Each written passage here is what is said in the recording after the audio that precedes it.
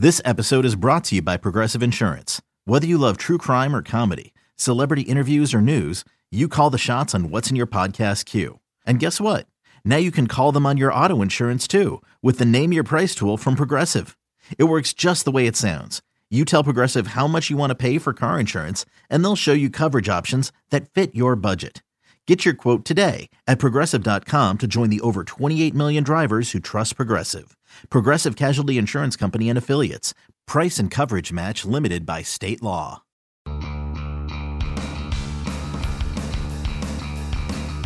You're listening to MLB.com Extras, brought to you by MLB.tv. It's baseball everywhere.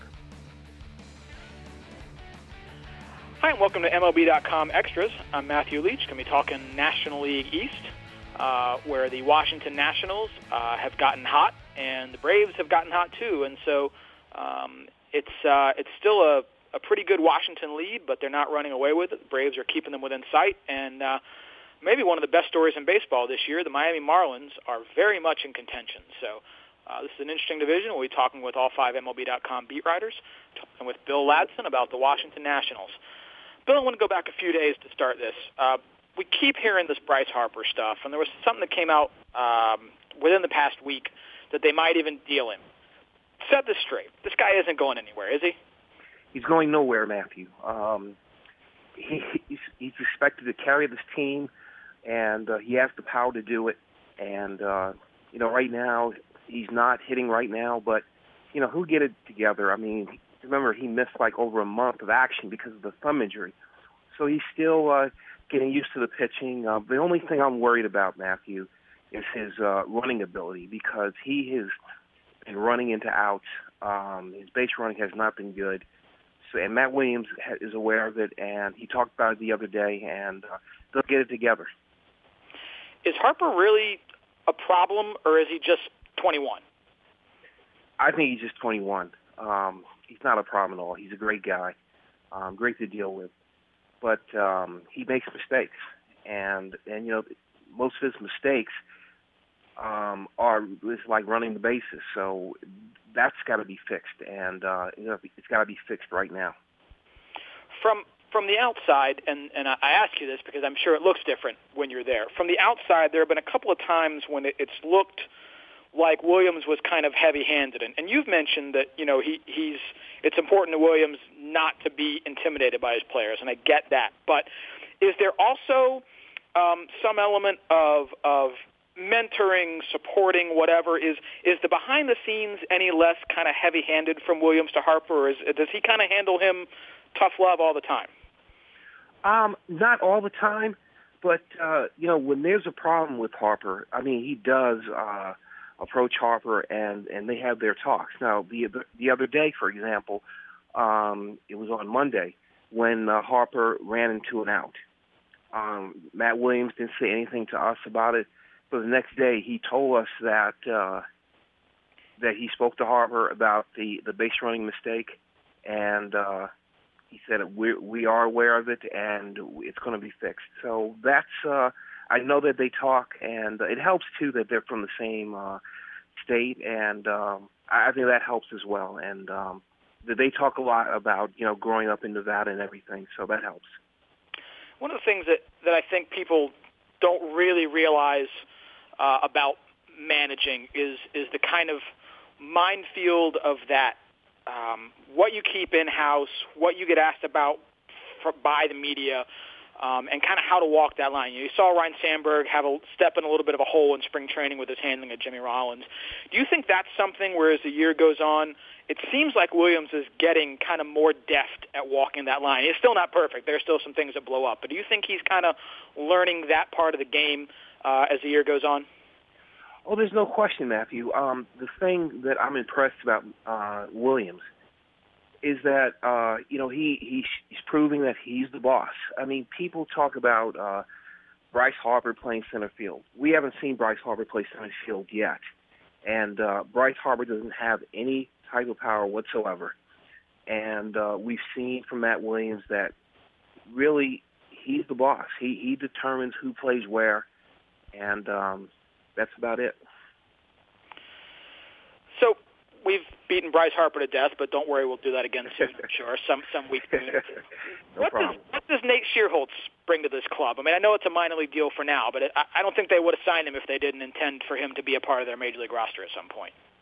He's going to be on this major league squad maybe within the next couple of days, Matthew. As you know, Nate McLeod is out for the year because of a shoulder injury, and they need a left-handed bat off the bench. And right now they only have Danny Espinosa. If you include him, he's a switch hitter. But his weakness is from the left side. So that's what Nate McLeod will be here in a couple of days, and he'll provide power basically off the bench. I wouldn't surprise if he'll get an occasional start here and there. But this is a great move by the Nationals. This is a guy who was a really good player just a year ago. He had a rough year this year, but do they think there's something kind of fixable? Do they think there's something quick or relatively easy that he'll get back to the form we're used to seeing from him? Yes, they do. But Matt, it's tough to come off the bench. I mean, we've seen that with this team of the last 2 years. I mean, the bench strength has not been that good. I think he is better than what they have currently, and I think things will really work out, with him. Matt Williams realizes that, these bench players need a start or two to get their bats together. So I wouldn't be surprised if we see Nate Shearholtz get a start here and there. They've moved out to a pretty healthy lead. I mean, they're not running away with it yet, but they're pretty clearly the better team, and they've got a healthy lead. Are they at a point yet where they can maybe take it a little easier with a guy like Jason Worth, maybe give Harper a blow here and then as he's coming back from the stuff he dealt with? Are they at a point where they can maybe be a little more conservative with guys who are dealing with nagging injuries? No, Matthew. I think if you talk to these players, or even Matt Williams for that matter, they don't think it's over. I mean, they don't think they have a comfortable lead at all. And I personally think that it will. I won't know how good this team really is until they face a team like the Dodgers or the Seattle Mariners. I think those two teams are pretty good. They have great pitching, and I think they will determine how good the Nationals are in the next month or so. So where does that leave them with Worth? I mean, he's good enough to be back in the lineup, but is he going to be limited? Is he going to be compromised by? I mean, shoulders can be pretty big things for hitters. Is he going to be compromised for the rest of the year? No, I don't. Knowing Jason Worth the way I do, this guy is going to be in there every day, health permitting.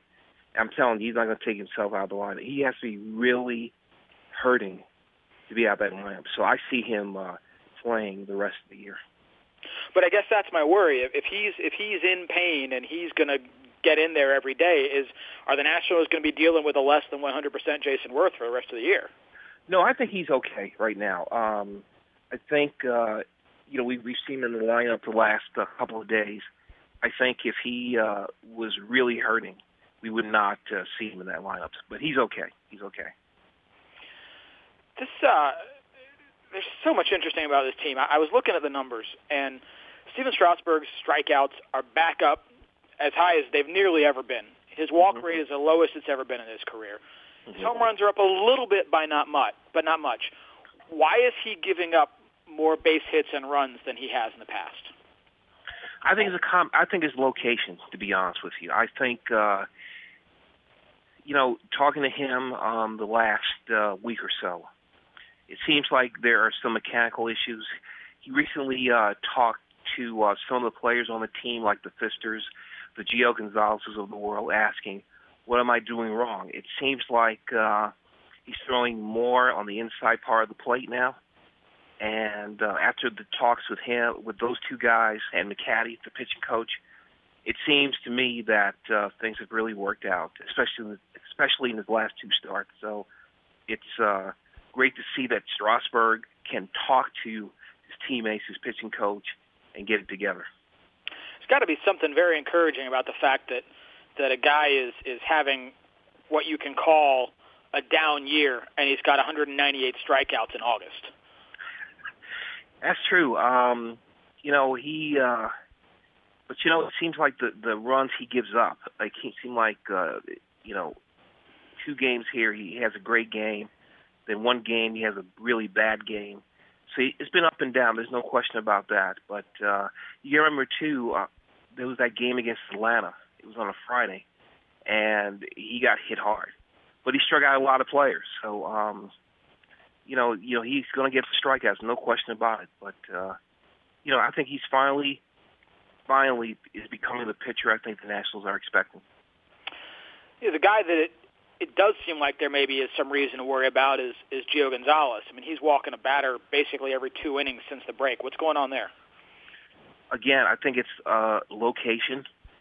He's not hurting. I mean, we know he went on the disabled list, a few months ago, but he claims he's okay. But, Matthew, in a short series in the playoffs, there's no question I think Gio Gonzalez could be off that playoff roster if he continues to pitch the way he does. There's no question they're not going to use all 5 starters. And I think Gio could be the guy who is out of the rotation if he continues to pitch the way he does. That's bad for him, but that's a pretty nice situation to be in as a ball club.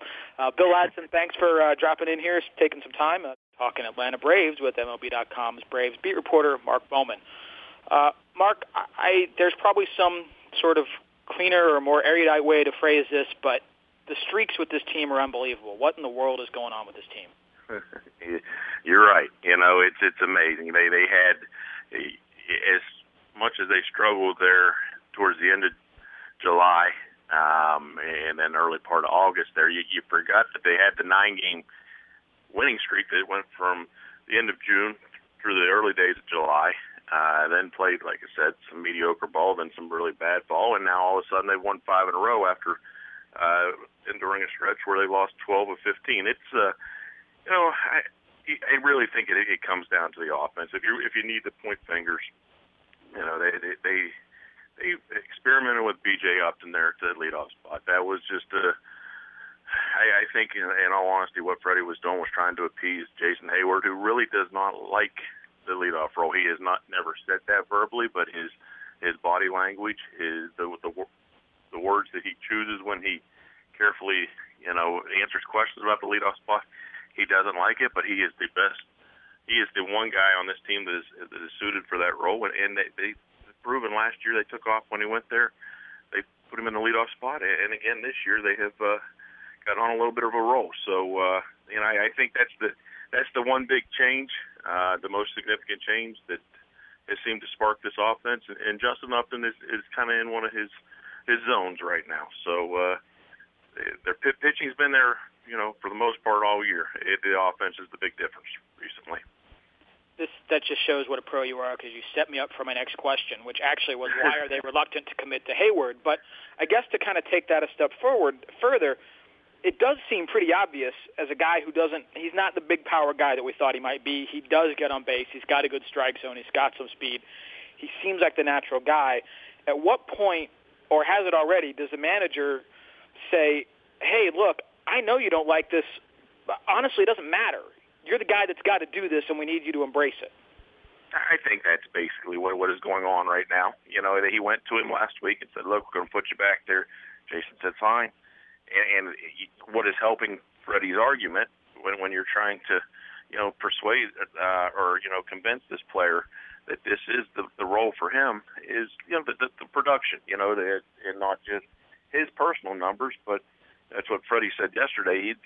I'm looking at this. We're 22 games over 500 when Jason's in the leadoff spot. And X amount of games below 500 when he's not. And he is, I get it. Jason said the other day, look, I like to be in spots where I can drive in runs, I can move runners over, I can do a little bit of this, a little bit of that. He didn't feel he could do all that in the leadoff spot. Well, the last couple of nights I've seen him, come up to bat with 2 guys on, 2 outs, drive in runs. He has been able to do it. I think in his mindset, you got to remember you're not leading off every inning, and I do get it. As the course of the season, over the course of the season, the RBI opportunities are obviously going to be, are going to have a tendency to be much less frequent in that role because you're not going to get the same kind of production out of your 7, 8, 9 hitters as you are maybe your 2, 3, 4 or wherever he is there in the middle of the lineup. But I think he has to realize that he can serve as a catalyst and also take advantage of those opportunities when the guys down there at the bottom of the order do turn it over. He can be that guy that drives in runs. Maybe you should give Freddie a Tony La Russa's number. Talk about putting the pitcher eighth and get him an extra guy in front of him. But Freddie has done that before. Maybe that might be a good topic today. Talk to him about that. Hey, is Mike Minor fixed? Mentally, I do think he is. I don't think that. And I think when I say that, mentally, he does have his confidence back, and I think now all of a sudden he's throwing the breaking ball with a little bit more conviction. So his stuff has been a little bit better these last two. Maybe 2 starts is not enough to say, he's back. But what I saw there against the A's the other night, there was a lot to like. He gives up the solo home run, and that's it. He doesn't allow that to lead to more mistakes. He doesn't hang his head where we saw, in the past. He didn't like some of the body language during some of the starts. He give up 1 home run, and you see the head drop. The 6th inning the other night, they had a play out in shallow right field where Phil Gosselin dropped the ball. All of a sudden, the A's have a guy on second with 1 out. Well, Minor comes right back and gets 2 consecutive strikeouts of two right-handers, Josh Donaldson and Norris there, and you kind of saw some of the moxie that you saw last year, some of that confidence, and you really liked what he said after his last 2 starts about he just needed a mental break. And you can analyze what has gone wrong with Mike Minor this year. Some of the guys, including Roger McDowell, said, look, he really never had a regular spring training, and we all know that he had the the surgical procedure there in January, and was not able to do anything, that whole month. Comes to spring training, he's a month behind, and then when he starts to, instead of driving to Kissimmee and Clearwater and here and there, having his 5 or 6 spring training starts that way, he's going to this minor league city and that minor league city, and maybe that sounds like an excuse, but I just don't think he ever got his feet under him, and I think maybe that break that they gave him there in August was good, just from a mental standpoint. Look, step away, do what you have to do, get your mind right, and we've seen the results here the last two outings that give you the confidence that he might be a guy they can rely on the rest of this year. The other thing that has really happened here lately is after a bit of his own kind of, I don't know what you call it, some less than ideal times, it seems like maybe Ervin Santana has kind of got it back. He hasn't been great the last couple, but seems like it's been more good than bad here lately after some rough times mid-season. Is this just the sort of normal ups and downs of the season, or is it as pronounced as there was a slump and now he's kind of closer to right again? No, I think there's something there, because I from the middle of May through mid to late June, I was watching him thinking, man, I don't know if he's going to get through the season, and if he does, we're looking at a 4.5 ERA, 5, maybe 5+ ERA for this guy that they paid $14.1 million for. But what he's done, he's come back here for the last 6 weeks, and he's been steady Eddie. He's had some good ones. He's had some mediocre or some average ones, just good enough ones, but he hasn't had any of the clunkers that we saw there, back there in May and latter part of May and early June. When I look at Ervin Santana, is he number one or number 2? No. But, he can be that solid number 3, provides a little bit of experience there in that pitching staff. But, same thing with Aaron Harang. I don't think I'd start him, in Game 1 or Game 2 of a postseason series or anything like that. But he's a guy who, if he continues to pitch like he has here the last month or so, he's a guy that can also be an asset down the stretch. On the offensive side, they thought it seemed like they'd found something at second base, and it seemed like they had committed to Tommy La Stella, and now they are not committed to him anymore. What's the situation there? Is that a platoon? Is there an opportunity for Gosselin to take it entirely? What's the situation at second base there?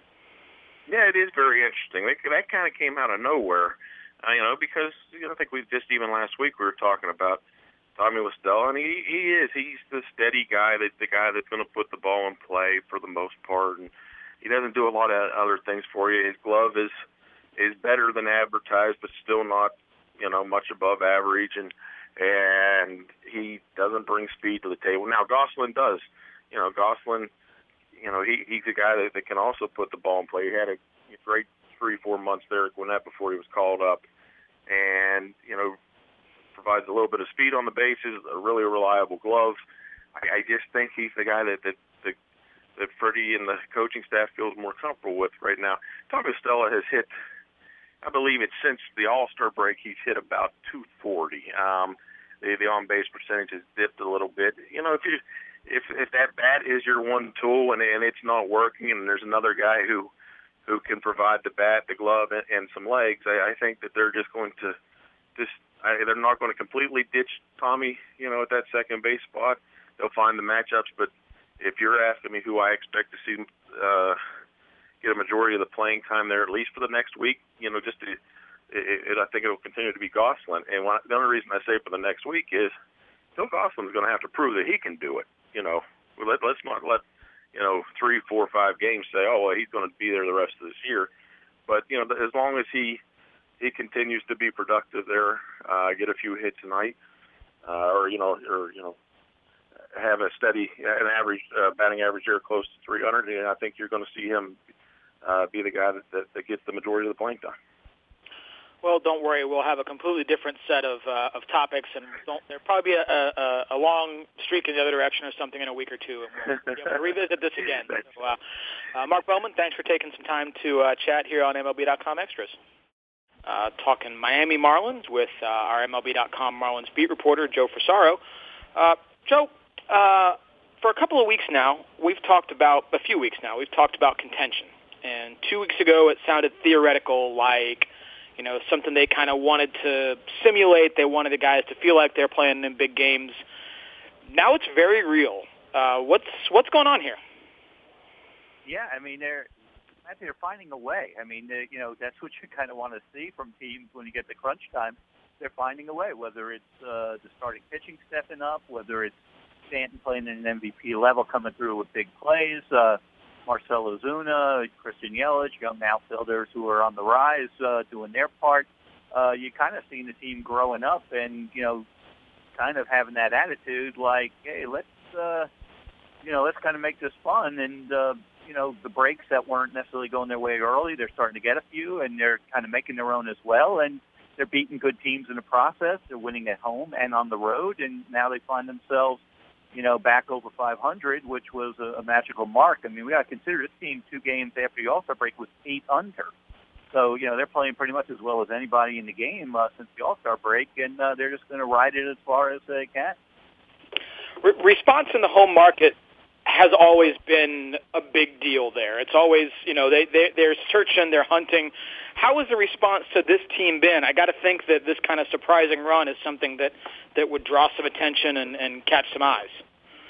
Yeah, it is. I mean, it's a process, and, there's still, some skepticism, and, they kind of made their own bed in a lot of ways for that. And, they're kind of seeing the enthusiasm of the players, and, it's an exciting team. It's, good guys and, easy to cheer for type players, and the market is responding, a bit. It'll be curious to see if September comes and they're still in the thick of it, how that, affects the gate.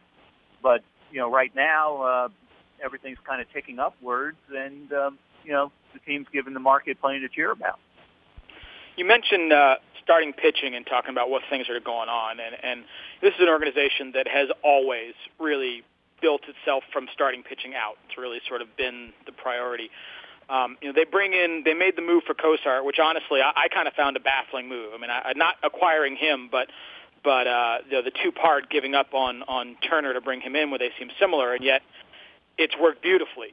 Have they fixed something with him, or what's going on? Because they seem to have really found something with Cosart. Yeah, I mean, I think we talked about before. I mean, the stuff clearly there. Maybe some of the command, maybe some of the, secondary pitches, but his stuff's looking pretty electric. I mean, he's got a cutter. He's got a changeup. The fastball's good. They saw something, and Chuck Hernandez, the pitching coach, did a very good job in the first year. Last year, he was, he's known Jose forever, and a big part of keeping, Jose grounded, and he's kind of working his magic with Jared Cosart and, Tom Kohler and so on. So, he's not walking a bunch of guys. He beat Adam Wainwright in a 1-0 game a couple of weeks ago. I mean, this guy is stepping up in big moments and giving the team a lot to be excited about. And maybe it's a change of scenery stuff. People don't know him too well, and maybe he's capitalizing on that too. But there's a real lot to like about ball out of hand with this guy, and competitiveness and the secondary pitches. Like I said, that cutter is a lot better than some people may have realized, and maybe he's throwing a little bit more, but he's getting very good results. And at the back end of it, we talked last week about Steve Cishek and about whether there's any level of concern. They sit him 4 days, and he comes back dealing. Was this as simple as a case of maybe a little fatigue? And it's probably, but, Matthew, it's also going to be something that's going to be monitoring. He's still having a hard time with clean innings. He had a first and third jam, against the Rangers that he was able to get out of on a botched squeeze play, got him an out.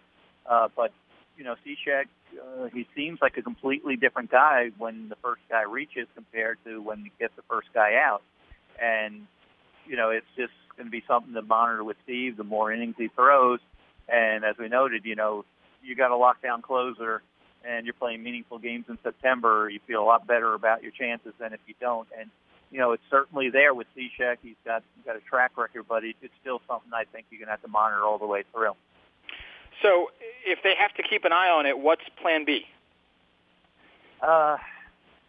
They made it through one game. You're going to need your starters going 7 or 8, and then you're going to have to hope that Brian Morris, A.J. Ramos, or Mike Dunn, one of those three, if not all three, are used to get outs in the 9th inning for the save. But they're not there right now. But they're certainly hopeful that Steve pitches at the level he was the first couple of months of the season. Talking about Morris, there was a note on Marlins.com in the last couple of days about what a difference there was in the bullpen when he arrived. Now, obviously one guy, even a closer, really isn't going to turn around an entire bullpen. But what is going on that this bullpen has been so much more effective recently than it was earlier in the year?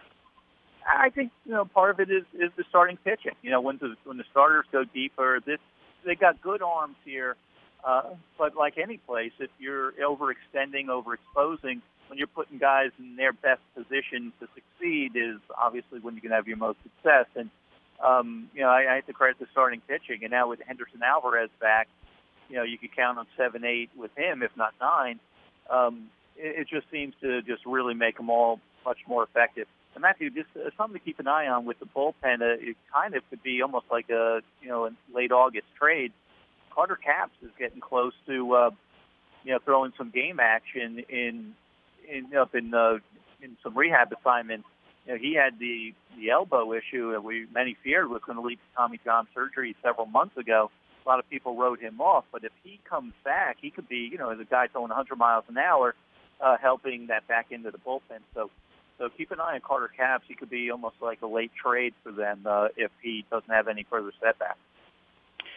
You had a piece earlier this week on the Marlins outfield, and everybody knows Giancarlo Stanton, and Yelich actually seems like a fairly kind of polished player for a young guy. He seems to have a nice strike zone. He gets on base. He kind of has a little of that all-around game. The guy that really intrigues me is Marcell Ozuna. He seems like a guy who's still developing, who's still getting, he's walking more this year. He's also striking out more, but he's got power.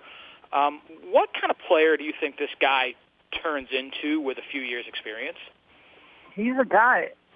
it's interesting, Matthew, with him because one of his favorite players growing up is Vladimir Guerrero, and there's some Guerrero in there. And if he could get the consistency, we're talking about an all-star caliber guy. But there's moments he looks lost. I mean, I've seen him on so many not top 10 highlights, swinging and falling to one knee, overrunning a base and getting himself out in the base pass.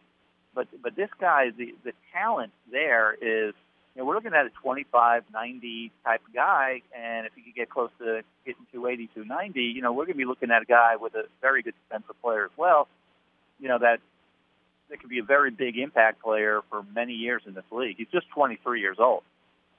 Right, that's to me the thing that stands out, and that was the point you made, is that none of these guys are really finished products. I mean, what kind of upside do you think there is in Yelich? I mean, this is a guy, is kind of spoken of as maybe a batting champion guy. We're not really seeing the high average, but he seems to have a really kind of well-rounded game.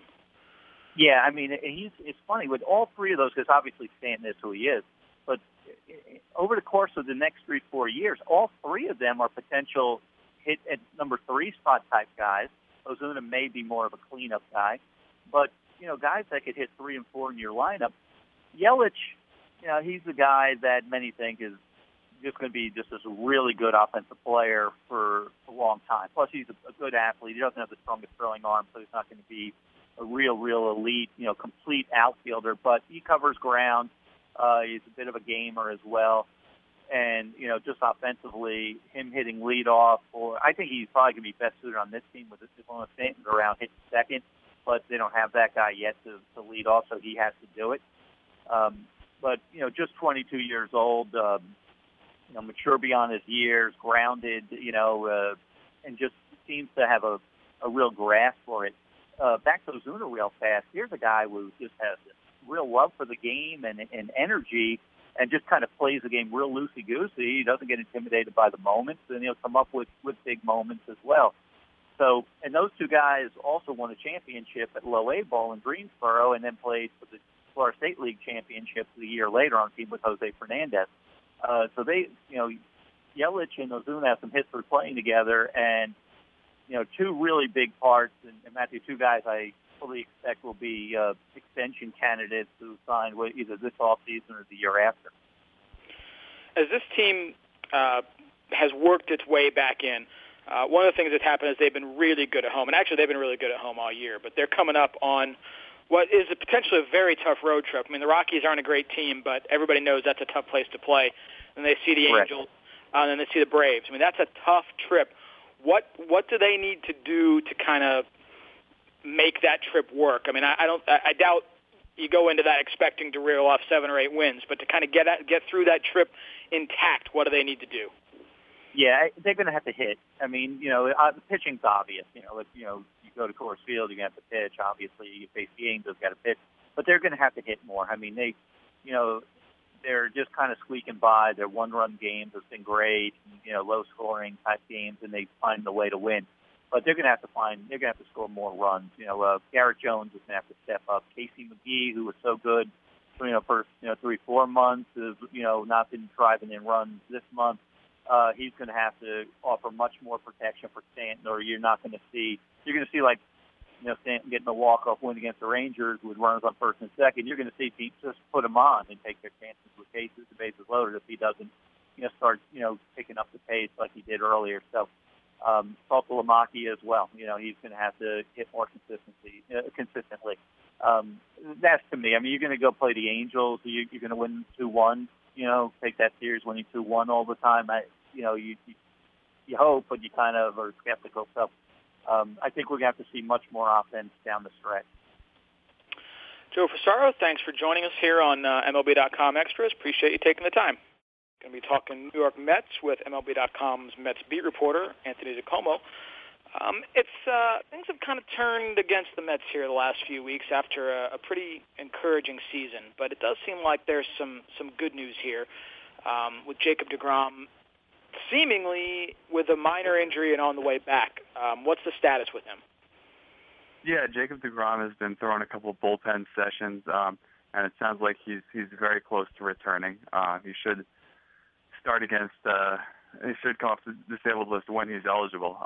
The thing with him is, this is, again, like you said, a season for the Mets where they're really out of it at this point. Looking at them honestly, they're really out of the race, and they've got this bright young pitcher, a guy who's in the Rookie of the Year race, a guy who's really probably been the brightest spot for the whole team this summer, a guy who kind of came out of nowhere, and they're going to do everything they can to protect him down the stretch. If there's any indication that his shoulder is not 100% when he's going along here in August, September, they're going to take every precaution. They're going to take him out of games. They're going to shut him down early. They'd love for him to finish strong. They'd love for him to go ahead and pitch as he has been and win the Rookie of the Year, but they're not going to do that at the expense of his future either. You are unsurprisingly a step ahead of me. I almost wonder, and I have no lack of faith in their doctors or trainers, but this is really quick when you're talking about a shoulder, which is always terrifying. Is there anybody asking what's the rush here, or is it really just it was that minor, this was just a little rest, and he's totally good to go? Yeah, no one, you can do all the tests in the world, no one, and if they're coming up clean and they're showing nothing more than inflammation, tendonitis, that sort of thing, no one knows how he feels other than Jacob himself. So if he's saying he's good to go and the tests are coming up clean, I guess it's hard to hold him down at that point. I'm with you. I'd give him an extra week. I'd give him another start. He's just so important where they want to be. The one thing the Mets do want to accomplish this year is they sort of set him at an inning of a limit of 185 innings. And they'd like to hit that if they can, because if he goes into this winter having pitched 185 this year, that sets him up next year to where he really wouldn't have a limit. It would be, in that 215 range, which most pitchers don't get to anyways. So that's the goal, and that's sort of why they want to keep him out there. And not to mention I know it's a superficial thing, but winning in the Rookie of the Year would be a nice feather in his cap. But yeah, they're going to have to look at it very cautiously. Any little sign that something's not right, they're certainly going to have to take every precaution with that. And while we're talking about young pitchers and injuries and caution, is there any real issue here between the club and Matt Harvey? Is there anything to worry about as far as that relationship? I think the biggest thing with that, in my opinion, was the Mets sort of sat down at the beginning of the year in spring training and said, we're going to do everything we can, everything possible to not make Matt Harvey a story this year. He's not going to pitch, and we don't want him to be a headline. And in doing that, they almost achieved the opposite effect, where, because he wasn't as accessible and because of this, people wanted to talk to him more. They wanted to know what was going on, and it sort of blew up in their face to the point where Matt Harvey saw it as the team trying to censor him almost. And it just became a thing. Matt wanted to rehab in New York, and the Mets wanted him to rehab in Florida, and they came to a compromise. And I don't think there's any ill will per se, but it is a little thing. It's a little ripple in the relationship that, had been great up until that point. How that plays out going forward, I don't know. You hear people forecasting, well, he's as good as gone when he's a free agent in 5 years. It's really hard to say that at this point. I mean, this guy has a lot of pitching left. He's got a lot of things he wants to accomplish, wants to do with the Mets, and to predict because of one little squabble, in his second big league season that he's, going to be gone from the organization is really tough to say. Yeah, it's my experience typically that the team that steps up with the cash in the years generally gets the player, even if there's some element of irritation in the past. Is there anything from his end as to, he's obviously eager and pushing and really wants to make this go. Is there any sense from his end that he really is being held back, or is he just kind of eager because that's how he's wired? Yeah, well, that's a great way to put it. Matt Harvey is wired differently than most people, most pitchers. I think on a deep, sort of inward level, he very much understands and understood from day one that he probably wasn't going to pitch this year. But he's just the type of person where he can't bring himself to say it publicly. If he thinks there's a 1% of 1% chance that he can be out there, he's going to do everything he can to try and take that opportunity. Even if everyone else around him, even if his coaching staff, even if his father, who's a huge influence in his life, his agent, all know it's best for him to sit back and not pitch this year, which is ultimately what's going to happen and what everyone sort of knew was going to happen at the beginning of the year. He's wired differently. He wants to be out there, and if he thinks there's a chance, he's going to try and seize it, no matter how unrealistic that might be. has there been any conversation? This is probably a bad name to bring up anywhere in Greater Queens, but is there any conversation with Adam Wainwright? He was a guy, he handled it a little differently. He was a little older, but, the year he was coming back, he kept talking about, well, maybe if we get to the LCS, I'll pitch. Maybe if we get to the World Series, I'll pitch. It wasn't an exact parallel, but that's a guy who kind of carries himself well. Obviously there are a zillion guys who've had Tommy John. Is there anybody who's kind of not from the club talking him down or being a voice in his ear saying that, hey, look, in the long run, this is what works best? Yeah, I think Wainwright's actually an interesting parallel because he was one of the guys Matt Harvey was looking at originally, and he didn't want to have Tommy John surgery in the first place. Adam Wainwright was one of the quote-unquote success stories as a guy who avoided it for many years before finally succumbing to it. And Matt has done his research. He talked to Roy Halladay at one point, who had a similar issue, which didn't turn out to be the exact same thing. I think he might have even been in touch with Adam Wainwright at one point. He went and talked to as many people at the time, and still, even after having the surgery, has talked to people trying to figure out what's the best way. The Mets, too, have done their research, and one of the things they've uncovered was that guys, while you can come back from Tommy John surgery in less than a year, guys who wait maybe 13, 14, 15 months as opposed to 11 or 12 tend to have a far better chance of avoiding a recurrence. So, there's a lot of voices in his ear, pushing him one way. There's a lot of, inward struggle wanting to go the other way. But I think, like I said earlier, everything from day one has pointed to where we are now. It's just him accepting it has been the hardest part. So let's say we talk about a guy who is on the club now. Zach Sure. Wheeler seems to have taken the step to being pretty close to what he's going to be. And we talked about him last week, but what is working for him, or what's come around for him that has led to this run that he's been on? Yeah, there's been several factors, and the interesting thing about Zach Wheeler was, he came up and he was sort of in that Matt Harvey blueprint where everyone wanted him to come up and saw him as that sort of uber prospect that they wanted to create immediately. And his learning curve, to be frank, was steeper. It took him longer to figure it out, and there was some thought that he might never really figure it out. Some guys don't. But he's really come on. And, one of the things he's done is baseball people talk about a difference between control and command. Control being your ability to throw strikes, command being your ability to throw strikes to specific points within the strike zone. And Zach's been able to do that. He's become, certainly the old cliche, less of a thrower, more of a pitcher. He's throwing fewer fastballs. He's spotting his breaking balls to where he wants in the zone. His changeup's become a weapon for him against left-handed pitchers, which is that third pitch that a lot of guys that separates, maybe a reliever from a starter or a good starter from an okay one. He's really established that this year. So he really has become more of a pitcher than a thrower, and he's going to be more efficient, where that 100 pitches takes you through 7 innings as opposed to through 5. Those are all little things that he had talked about working on in spring training, but they really didn't show up until later this year, until late June, July, and now into August, and he's really, really been thriving. Well, Anthony DiComo, thanks for taking some time to chat here on MLB.com Extras, talking about the Phillies with MLB.com's Phillies beat reporter, Todd Zolecki. Todd, a week ago in this very space, we were talking about this team hanging in, being a tough out. And I don't think anybody says they're quitting, but are they starting to kind of fray about the edges a little bit with a 3-8 in the last 11 games?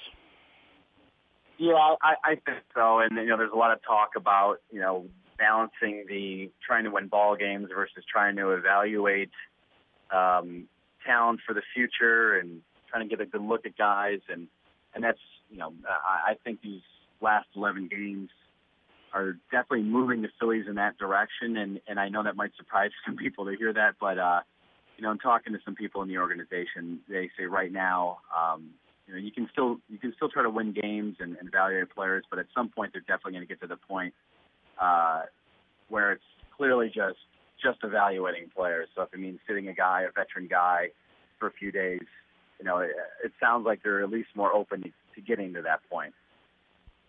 Of course, we heard some of those same noises a couple of weeks ago, and we heard, it sounded like Ryan Howard was going to sit maybe a little to evaluate other people, and then suddenly he was back in all the time. Do you think this is closer to being real now, or is this still maybe something that they might kind of change course on? Yeah. Here's what I think is what's going on with Ryan Howard. He's making $25 million this year. He's making he owed $60 million after the season, and I think the front office recognizes that they could use a change at first base, if possible, and they're not inclined just to release a guy that's making $60 million over the next few years. So if they can trade him, they would at least like to explore that. And if you bench him the last 5 weeks of the season, that 5% chance, or whatever that number is that you think you have to trade Ryan Howard in the offseason to an American League team, even if you eat some salary, goes down to zero for sure. If all of a sudden, you completely bench the guy, because now other teams look at it and go, well, even the Phillies are paying him all this money and they won't even play the guy. Why would we take a shot at him? But if Howard plays regularly at the end of the year, if he finishes in the top 5 in RBIs, now I know, I don't believe the RBI number is a great indicator of a guy's overall performance, but nevertheless, the Phillies could at least sell Ryan Howard as, hey, he struggled a little bit, but hey, if you can make him your DH, this guy still finished the season with 95 RBIs, 100 RBIs, or whatever the number might be, and you might be able to talk an American League team into saying, all right, well, you guys pay 50 of the 60 million, we'll take 10 million, we'll pay the final 10 million of the deal and take him off your hands. So I think that's kind of where they're at really with Howard. They know that he's not very productive, but they also know if you don't play him, then you have zero chance to move him in the offseason, no matter how remote those chances are. Which kind of leads into the other thing that again, we've talked about repeatedly, but I think is still going to be a topic for at least the next week and a half. Are there any trades still to be made by this club before the waiver deadline passes? I think at this point, it seems I guess if a team would lose its closer the next week, or they would just say, you know what, we got to go out and get Jonathan Papelbon. Let's just go out and do it. Or you get pressure from a team gets pressure from ownership to go out and get him. I think maybe that's possible. But other than that, we know that Cole Hamels was claimed on waivers. Marlon Byrd was claimed on waivers. Grady Sizemore, I learned the other day, was claimed on waivers, and they've all been pulled back. So 3 guys there with some value are not going to be traded. A.J. Burnett, unless the Phillies agree to basically pay all of his salary, I can't see him getting traded. I wrote last night after he pitched, and he's leading the National League. He's leading the majors in walks. He's got an ERA of over 6 since the All-Star break. He's really struggled. I mean, that was a guy I think the Phillies really hoped that they could have traded before July 31st or before August 31st, but clearly he's just not pitching well at all, and I would just be stunned if that happened. So that's a long answer, a long way of saying it doesn't really look like they have a lot of guys that they could trade at this point. Is there any talk from Burnett or from the club about Burnett that maybe they DL him or shut him down? I mean, he's been so bad, and he's been dealing with this physical thing. It's pretty hard not to draw a parallel. The guys don't, even older pitchers, don't generally lose it overnight like he has. Is there any thought about just, especially for him, if he wants to pitch again, to kind of shut it down and get healthy, or is that not anywhere in the picture? It doesn't seem like it's in the picture, and I think the biggest reason why is they just have nobody else that can pitch. They just don't have anybody right now that they could call up to pitch. Well, let me put it this way. They could bring up a warm body from AAA right now and have him take A.J. Burnett's spot in the roster. But they don't. But if you're paying A.J. Burnett all this money, I think they look at it that way. If they had a top prospect right now that was knocking on the door, then I think that conversation would become a little bit more serious. But as it stands right now, they don't really have any other options. They don't have a guy that's, like I said, knocking at the door. And for that reason, I think they're just going to have him continue to pitch, which is interesting because the more he pitches, the more his player option goes up for next year. Now, Burnett said that he's probably not going to pitch next year, but he said he was probably not going to pitch this year if he didn't re-sign with with the Pittsburgh Pirates. So and that kind of creates an added wrinkle. You know, if he keeps pitching, he's now got a $10 million player option. With 3 more starts, it's an $11.75 million option, and with 7 more starts, it's a $12.75 million player option. And he's on pace right now for 34 starts. So he's in line to make a lot more money next year, and he's making bonuses. Last night's start, he also got a $500,000 bonus. So there's all these factors that come into play, but I still see him staying in this rotation through the end of the year. So you had an item last night, and it has been kind of the elephant in the room for a while now. Club president said that the GM's job is safe. He's the guy. Do you think that's something you say in season, or do you think that that's how it is, and next season starts with Ruben Amaro still as the general manager of the Phillies? I actually think that that's how it is. Now, everything can change. You know, Ed Wade, when he was here his last season, it sounded like as the season ended that Ed was going to stay on, and then about a week later he was gone, and about a month after that, Pat Gillick joined the organization. All indications I've gotten all season, even leading up to what David Montgomery said, was that they planned on sticking with Ruben. And you know, my interpretation, my feeling of what's going to happen is if that does stay the same, is there's going to be changes elsewhere in the organization. But David Montgomery's been very clear. He said it to me in spring training. He said it to the Philadelphia Inquirer in June, and he kind of repeated it again yesterday, that Ruben was part of a lot of success of this organization, and while things have not worked out, he doesn't believe that the blame is squarely on him. Pat Gillick is still involved in the decision-making process in some capacity. They've got Dallas Green, who's a former GM, and helping out the front office. So he's not pinning this thing solely on Ruben, and fan backlash is going to be it's going to be tough if Ruben does stick around. But David's is a loyal guy, and I think he really believes that Ruben can get this thing turned around. And that does lead right into my next question, which is, beyond adjusting the roster, what do they do to get this organization? I mean, this was kind of a model organization not that long ago. This was an organization that didn't just win, but won again and again. What do they do to kind of get back to where they are an organization that people emulate? Well, that is the big mystery is, what is the plan here? I talked with Ruben about this in Anaheim recently, and I said, what is the plan? And, I understand that he's not going to say, well, here are the free agents we're going to target in the offseason. These are the trades we want to make. I get that part. But basically he just said we need to improve our offense, and we need to improve our starting pitching. And I think it certainly goes deeper than that. I think they understand that, they need to improve in the amateur draft. They need to improve in player development. They need to improve their pro scouting.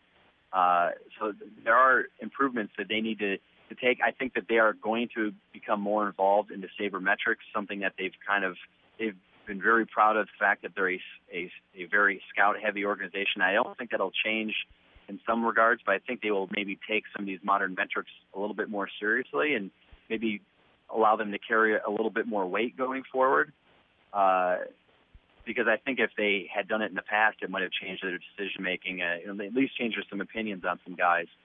So I think they are working on changing their thinking a little bit, but he hasn't really communicated that to the media or the fan base, and I guess part of that is, in his point of view, is proprietary information, and he's not going to tip his hand in terms of what exactly they're going to do before they actually go out and do it.